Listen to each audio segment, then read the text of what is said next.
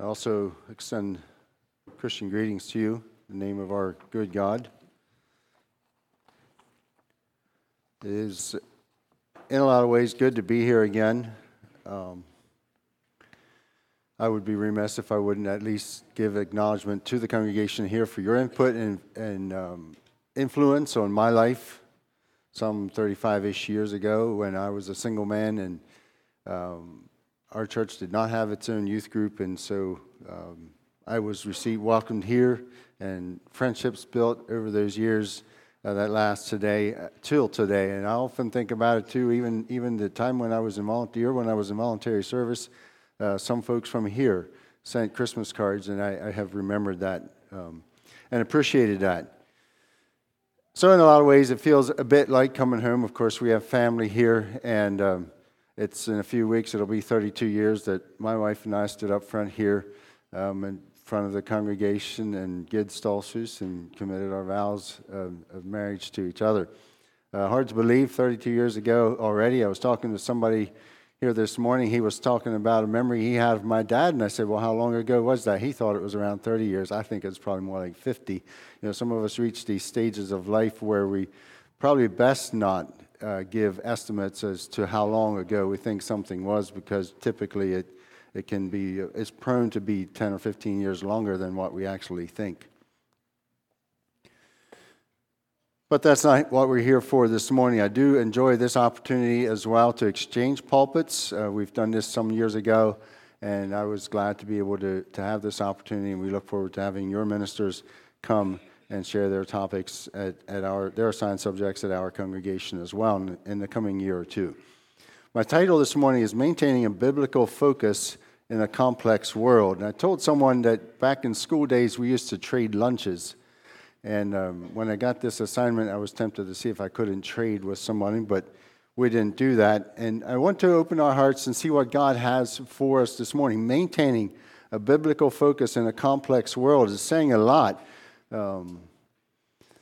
When we think of maintaining something, we have cars and you have a maintenance schedule for your car. At least if you want to get good use out of it, it'd be best if you did have a maintenance schedule. And it's an annual thing for the state inspection. You've got your tires that need to be replaced and oil that needs to be changed. When you go for the inspection, the inspector has his list of things that he goes through, and assuming that your car meets those requirements, then you get that sticker on your windshield and you're good to go for another year. As I pondered this subject, we could try to take that approach in talking about maintaining a biblical focus in a complex world. Some of the subtitles given were Preserving a Simple Lifestyle, Living as Pilgrims, Avoiding the World's Traps. And we could try to come up with a 10-step approach, especially when we think of living in the complex world that we live in today. Or maybe we could break the list down to 5 and make it more simple. But the reality of it is, any list that we put together as far as how to live and how to keep a biblical focus in this complex world, any list would probably be broke or obsolete in another half a year or a year or two. I thought about toyed with the idea of, it didn't go very far, so rest in peace. But I should also mention that my Aunt Lenny and Uncle Alvin are here this morning as well. And Lenny is my dad's oldest sister, and so we have good memories. But I contemplated the idea of having an older couple like Alvin and Lenny sitting up here on the rocking chairs, talking to each other, or maybe Ken and Ellen sitting up here in the chairs reading to each other, and then over here have 2 young people, and they'd be sitting across the table from each other, absorbed in their cell phones. And then in about a half hour from there, see who actually got to communicate with each other the most. That's kind of the world that we live in, and it's constantly changing, and it's complex. It can seem complex at times. And when I think of preserving a simple lifestyle, that one gets me, because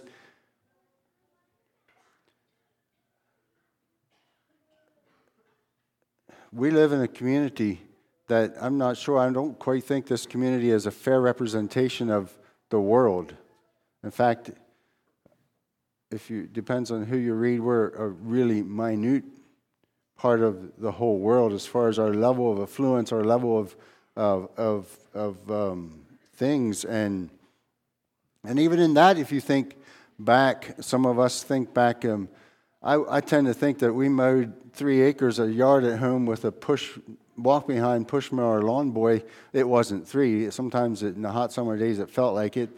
And now we need to have the 0-turn riding mower. And so we keep progressing, and our standard of living keeps rising. And so how do we maintain a biblical focus in the world we're in the culture we're in? God placed us here for a reason. I don't think we should bemoan the fact that we're here. I don't think we need to,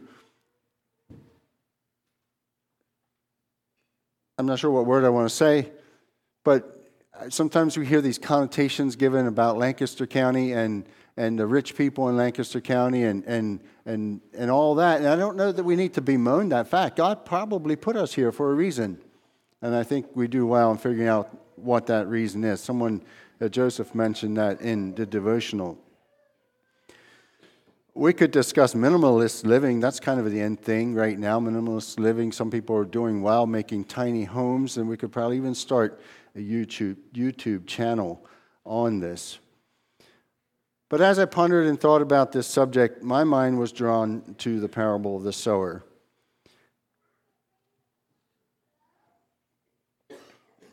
And in this context, Matthew and Mark teach us that Jesus was, there was a crowd, a lot of people around, and so Jesus got into a boat and pushed off the shore a little bit, and he sat in a boat and was teaching the people that came to this. And Matthew, Mark also mentioned that just prior to this, Jesus was teaching and saying things like, "Whoever does the will of my Father in heaven is my brother, my sister, and my mother."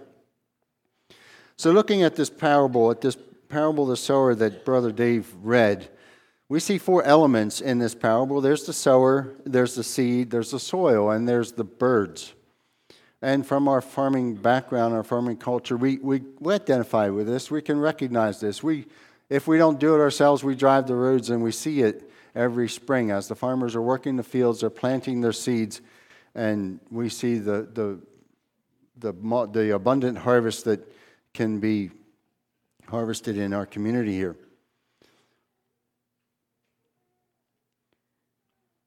The sower sprinkles, in this culture, would have sprinkled the seed into prepared furrows. Today we use much more complex equipment than that. But the ground was prepared, the furrows were made, and the seed was sprinkled into the ground. And then he mentions the 4 types of soil.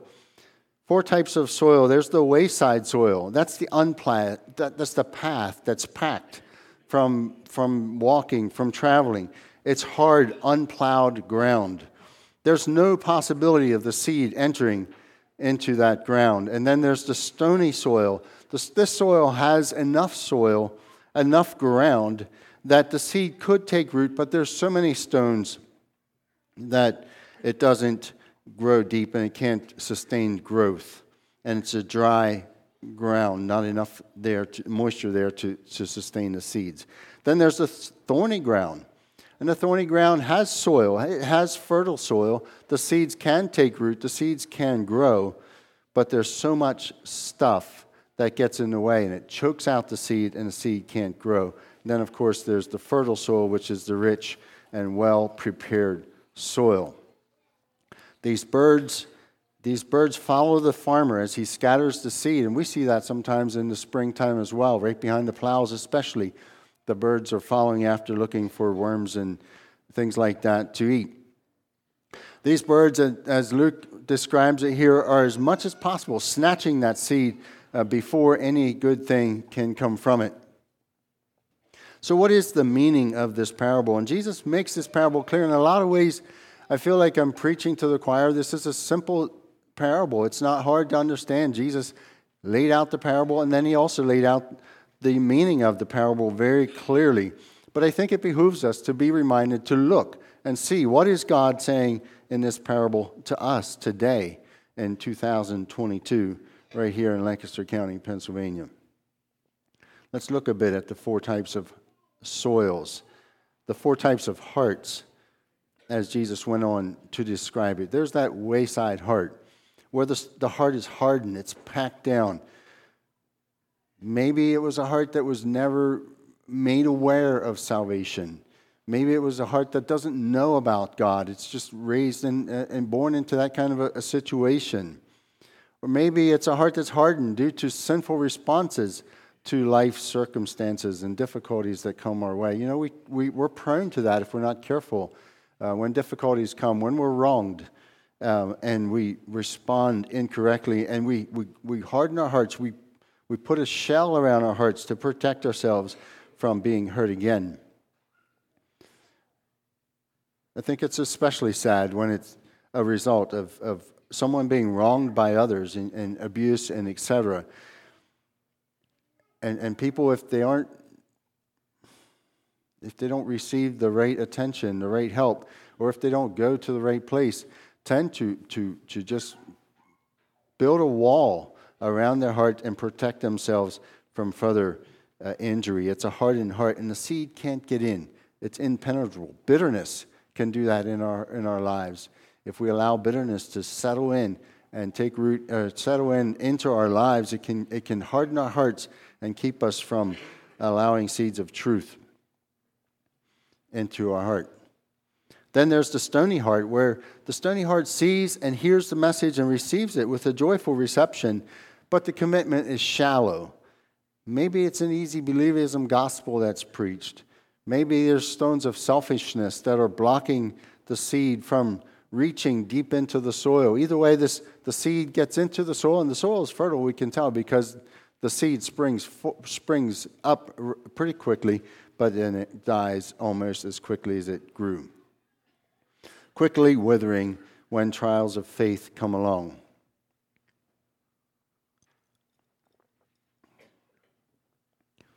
The third heart that is mentioned is the thorny heart. Here again, we have good soil, as I've mentioned before. Fertile soil.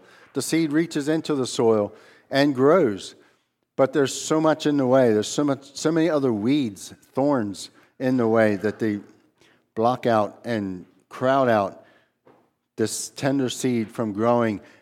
And notice in Luke, in verse 14, it doesn't say that this heart doesn't bring forth fruit. I'll read that verse again. And that which fell among the thorns are they which, when they have heard, go forth and are choked with cares and riches and pleasures of this life, and bring no fruit to perfection. So it's not saying there's no fruit. It just doesn't. The fruit never has the opportunity or doesn't grow to perfection. It doesn't quite. And some of you sitting here could talk about fruit and imperfect fruit a whole lot better than I could with the orchards that we have around here. But the fruit, the growth is stunted, and it can't fully develop into the perfection that God wants for it. The soil is too crowded. It's too distracted. It's too busy. Sort of reminded me of the children of Israel when they entered into the promised land, and God commanded them to cast out and drive out all the inhabitants of the land. And they didn't drive out all the inhabitants. They didn't push out all the heathen people. They left some in, and we know how that worked out for them. It was a constant struggle, a constant battle with those people. Trying to keep one foot on each side, in each side of the door, is another picture that I get here. Let's look a little bit at the things that cause this thorny heart.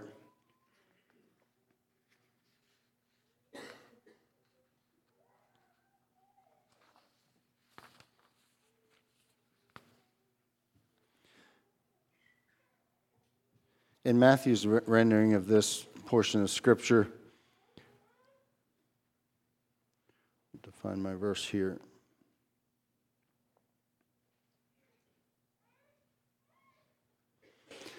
Matthew 13, verse 22, he says this, He also that received seed among the thorns is he that heareth the word, and the care of this world and the deceitfulness of riches choke out the word, and he becometh an he becometh unfruitful.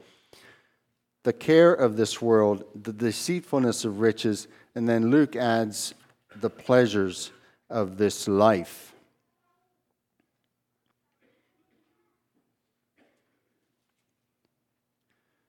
Some reason when I studied this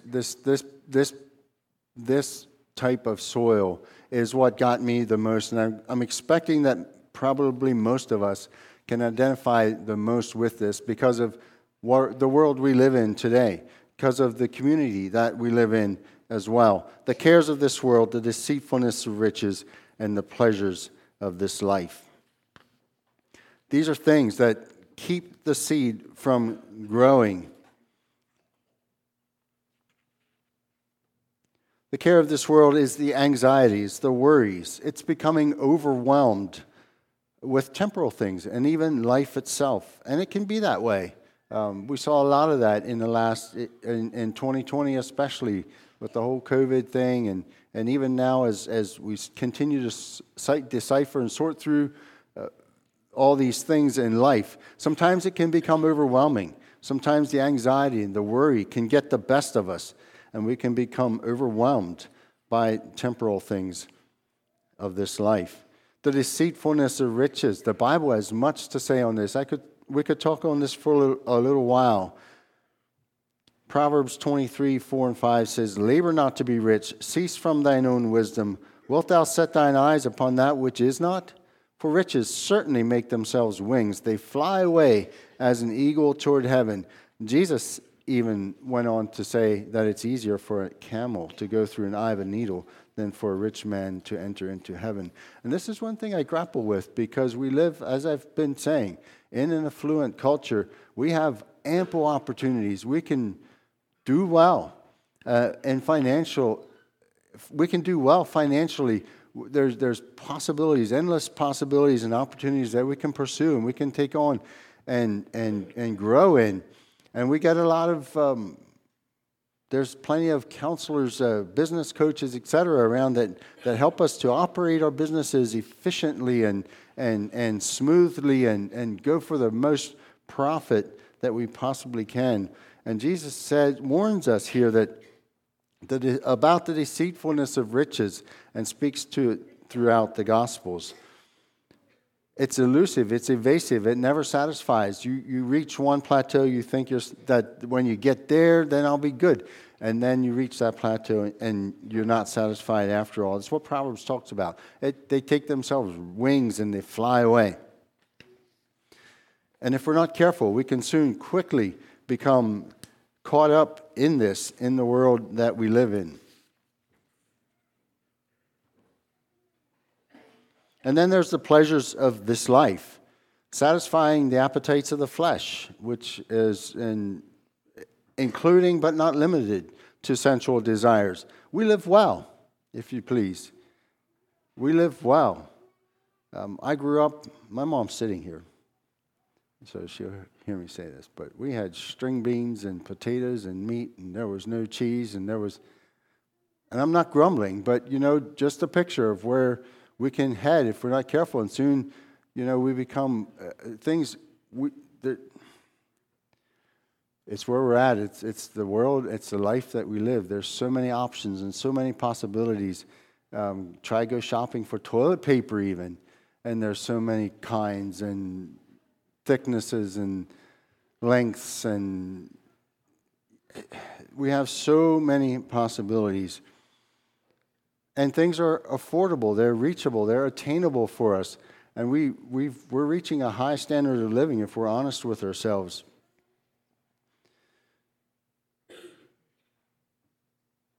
The pleasures of this life, and if we're not careful, we think that we have to have this, and then we have to have that, and we have to have the other thing to be happy and to be satisfied and content in life.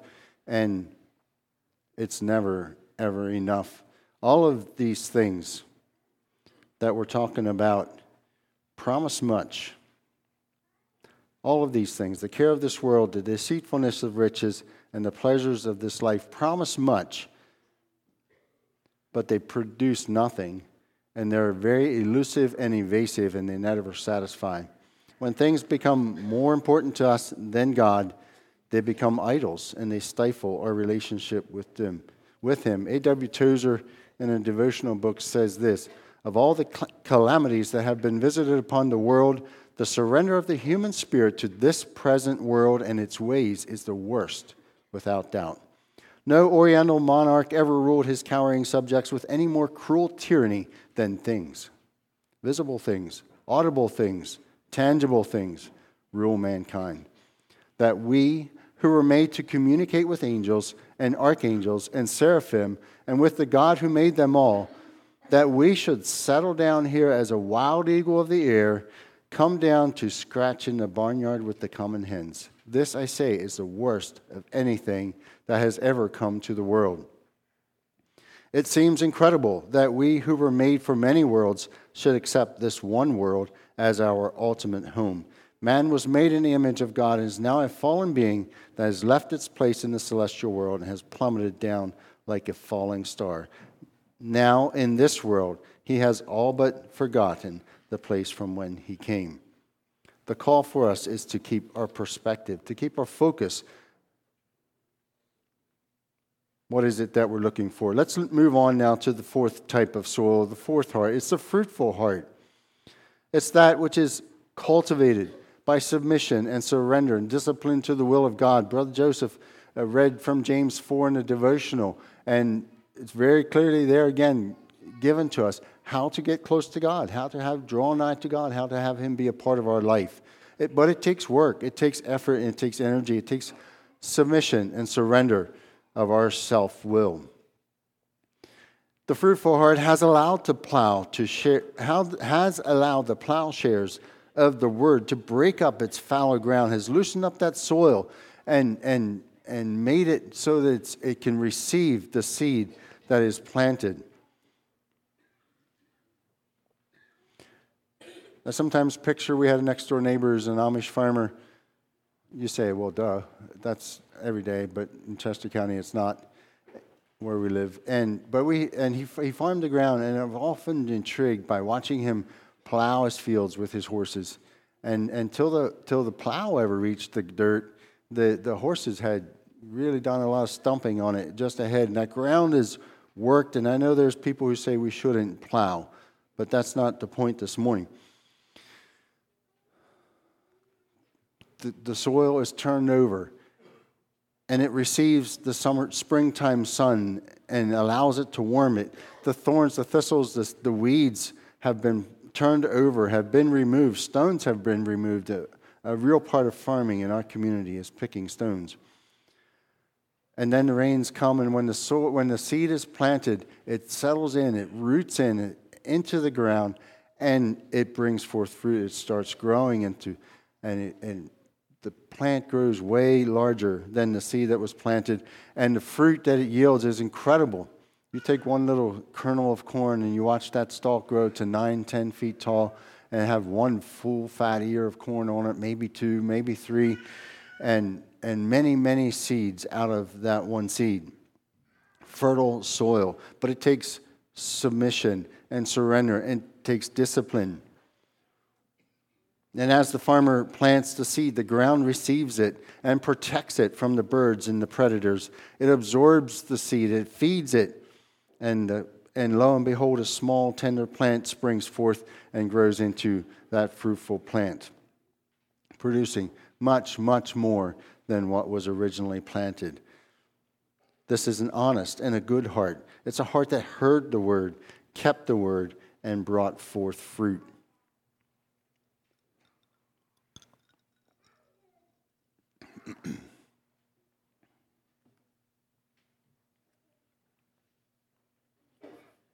The birds are there. The ever-present birds are there. And there's no lack of seed. There's plenty of seed. The seed is the Word of God. And it's there. It's there all the time. The Word of God never grows old. It never is diminished. It's never run out. There's always plenty there. And I love to sit with older people and hear them say, I never saw this in the Scripture before. And I'm wondering, is it because they're not remembering, or did they just actually learn? And I think actually they learn. And it has a way, when we're in different stages of life or different things in life, maybe something we did read before, maybe a truth that we saw before stands out to us like it hasn't before. But my point is, there's plenty of seed. The Word never runs out, never runs dry. There's plenty there. It's up to us to prepare our hearts, to open our hearts to receive it, and then to be on the lookout for the birds. The destroyer of our souls, he's out. He's going to take any possible way to snatch that seed away from us before it goes into our hearts and bring forth fruit. Or even if it does reach into our heart, to prevent it from bringing forth mature fruit. Now, I believe that one of the ways he has done that is make us busy. Busy. And even with good things. We know well enough that there's a whole host of things that we shouldn't do, and we stay away from that. We do really well at staying away from this or that and the other thing when it comes to bad things. But he can make us extremely busy with good things, and then that seed doesn't have the opportunity to settle in, or we don't allow it to have the opportunity to settle in. We can do that with our lives. We can do that as a defense mechanism too, and keeping ourselves busy so that we can't. Sometimes we would rather dodge the truth of Scripture than to allow it to settle into our lives and bring forth fruit. Coming back then to this thing of the things of the world that has to offer, and what God has to say about that. 1 John 2. There's a few verses I will read from there.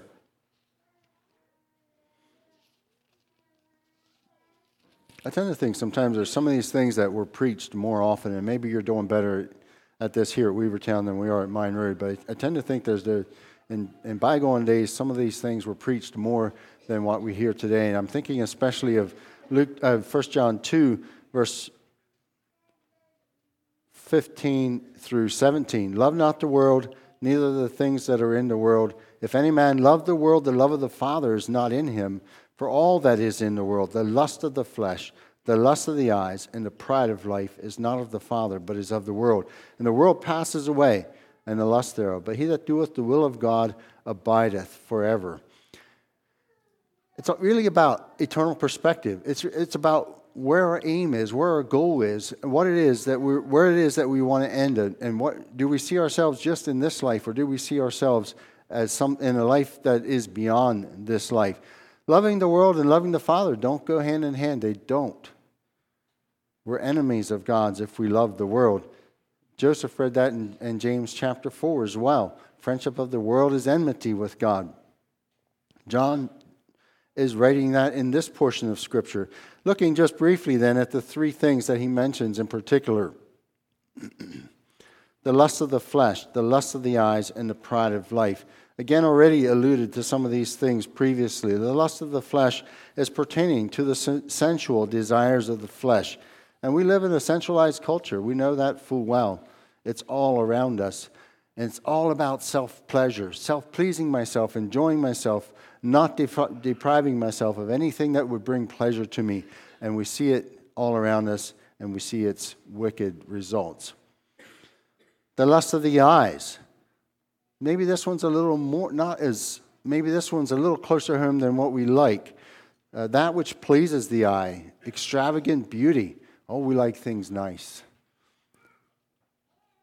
And you go to the paint store, another thing, if you want to frustrate yourself, is go to the paint store and try to find that perfect color.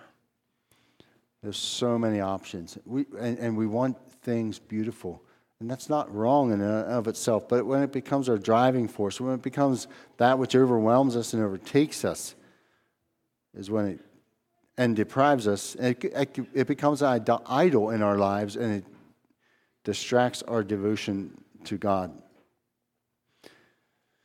And the pride of life. Pride of life is another one we might not want to talk about so well. Positions of power, prestige, honor, titles, and pedigrees. We like to be recognized. We like to be noted. We like to have a job title. We like to have the DDAs or the MDs or whatever those letters are all behind our names, if we at all can. Putting self ahead of God is really what it boils down to. Pride of life. These things are not of the Father. These things are very temporal and will pass away quickly. Only what's done for the Father will last.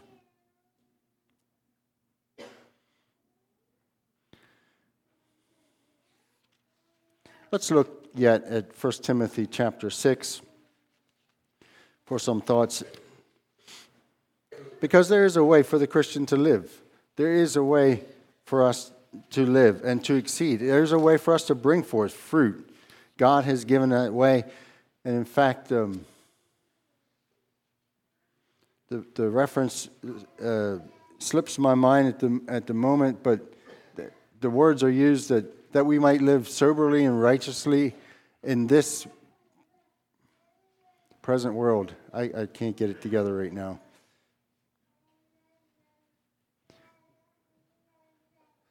That you might live soberly and godly in this. In other words, the Bible gives us enough and plenty, in fact, of direction and how to live in this world. It's not a hopeless thing. It's not something that we are victims of by any means, but God has given us a way to live. I'd like to look at some verses here from 1 Timothy chapter 6. I'm going to read verses 3 through 12 and 17 through 19.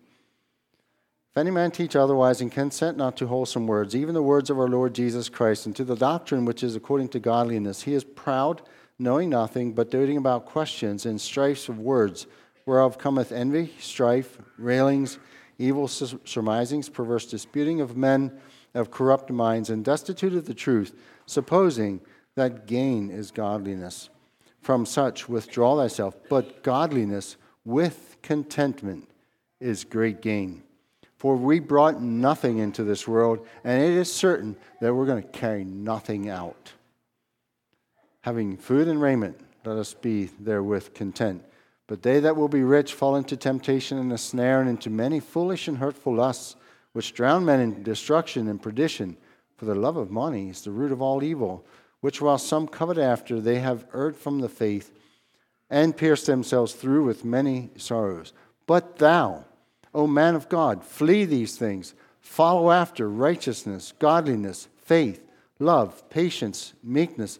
Fight the good fight of faith. Lay hold on eternal life, whereunto thou art also called, and hast professed a good profession before many witnesses. And then we'll drop down to 17 through 19. Charge them that are rich in this world, that they be not high-minded, nor trust in uncertain riches, but in the living God, who giveth us richly all things to enjoy. They that do good, that they be rich in good works, ready to distribute, willing to communicate, laying up in store for themselves a good foundation against the time to come, that they may lay hold on eternal life. How we spend our money, how we live our lives in this life will affect the life hereafter.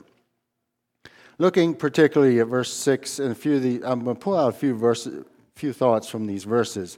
Verse 6, godliness with contentment is great gain. What is contentment?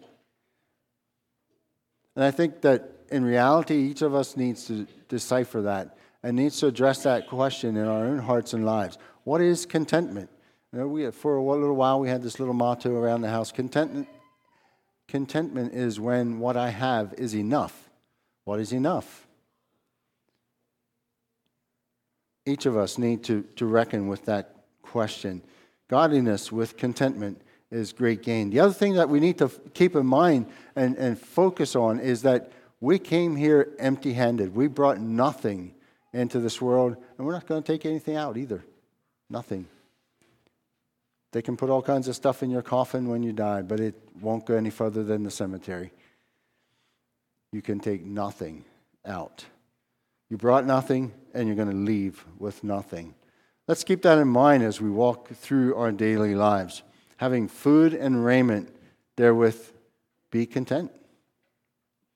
How much food? How many clothes? Is a question that we need to reckon with and answer for ourselves, I do believe. And I'm careful in how I say that we need to reckon with this by ourselves or as individuals, because we also need help from the brotherhood. That's why we are part of a larger body. That's why we are part of a Christian community, a Christian church. We need each other. I need you to step up to me sometimes and say, are you sure? Is that contentment? Is that enough? You need me to do that for you as well. We need each other. And then 9 and 10 talk about the snares of money and how the love of money is the root of all things. And verse 11 gives us a list of things to flee.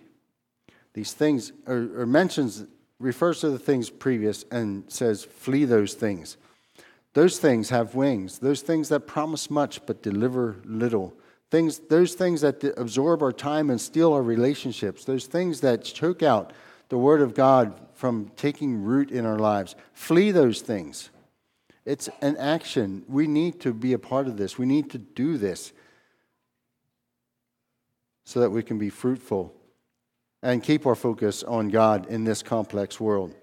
And then what I like best is the things that he gives us to follow. Follow after righteousness, godliness, faith, love, patience, meekness. Follow after the things of God. Pursue those things. Fight the good fight. It doesn't sound easy, does it? It's work. There's a fight. There's a struggle. We each have to deal with our personal selves on a daily, hourly, probably moment by moment basis, and deciding, do I follow God or do I follow what I want in the flesh? Follow after righteousness. Fight the good fight. Lay hold on eternal life.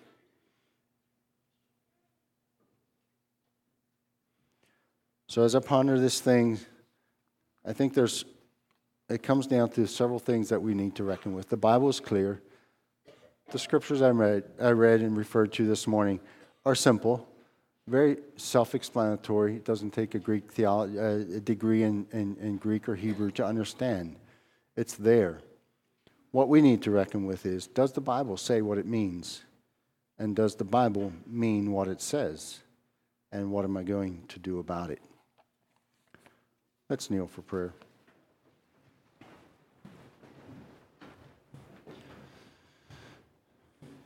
Father in heaven, we thank you for the opportunity to bow before you and call you our Father. We thank you for the blood of Jesus Christ that was shed on the cross for our sins.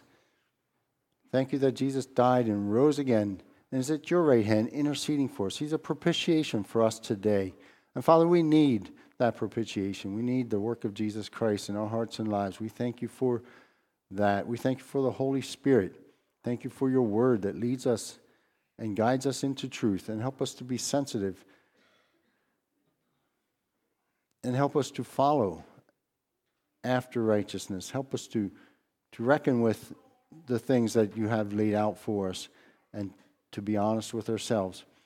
We thank you for the opportunity to gather together this morning. Pray your blessing on the congregation here at Weavertown as they continue in the path that you've called them to, as they reach out to the community around them and to each other. Bless them, strengthen them, give them guidance and direction. And thank you for the faithfulness, example that they have been to us. And I pray that you would continue to bless them with faithfulness. Give their leaders wisdom and guidance and direction as they guide the church. Thank you that you've promised that there is a way for us to live today in light of eternity.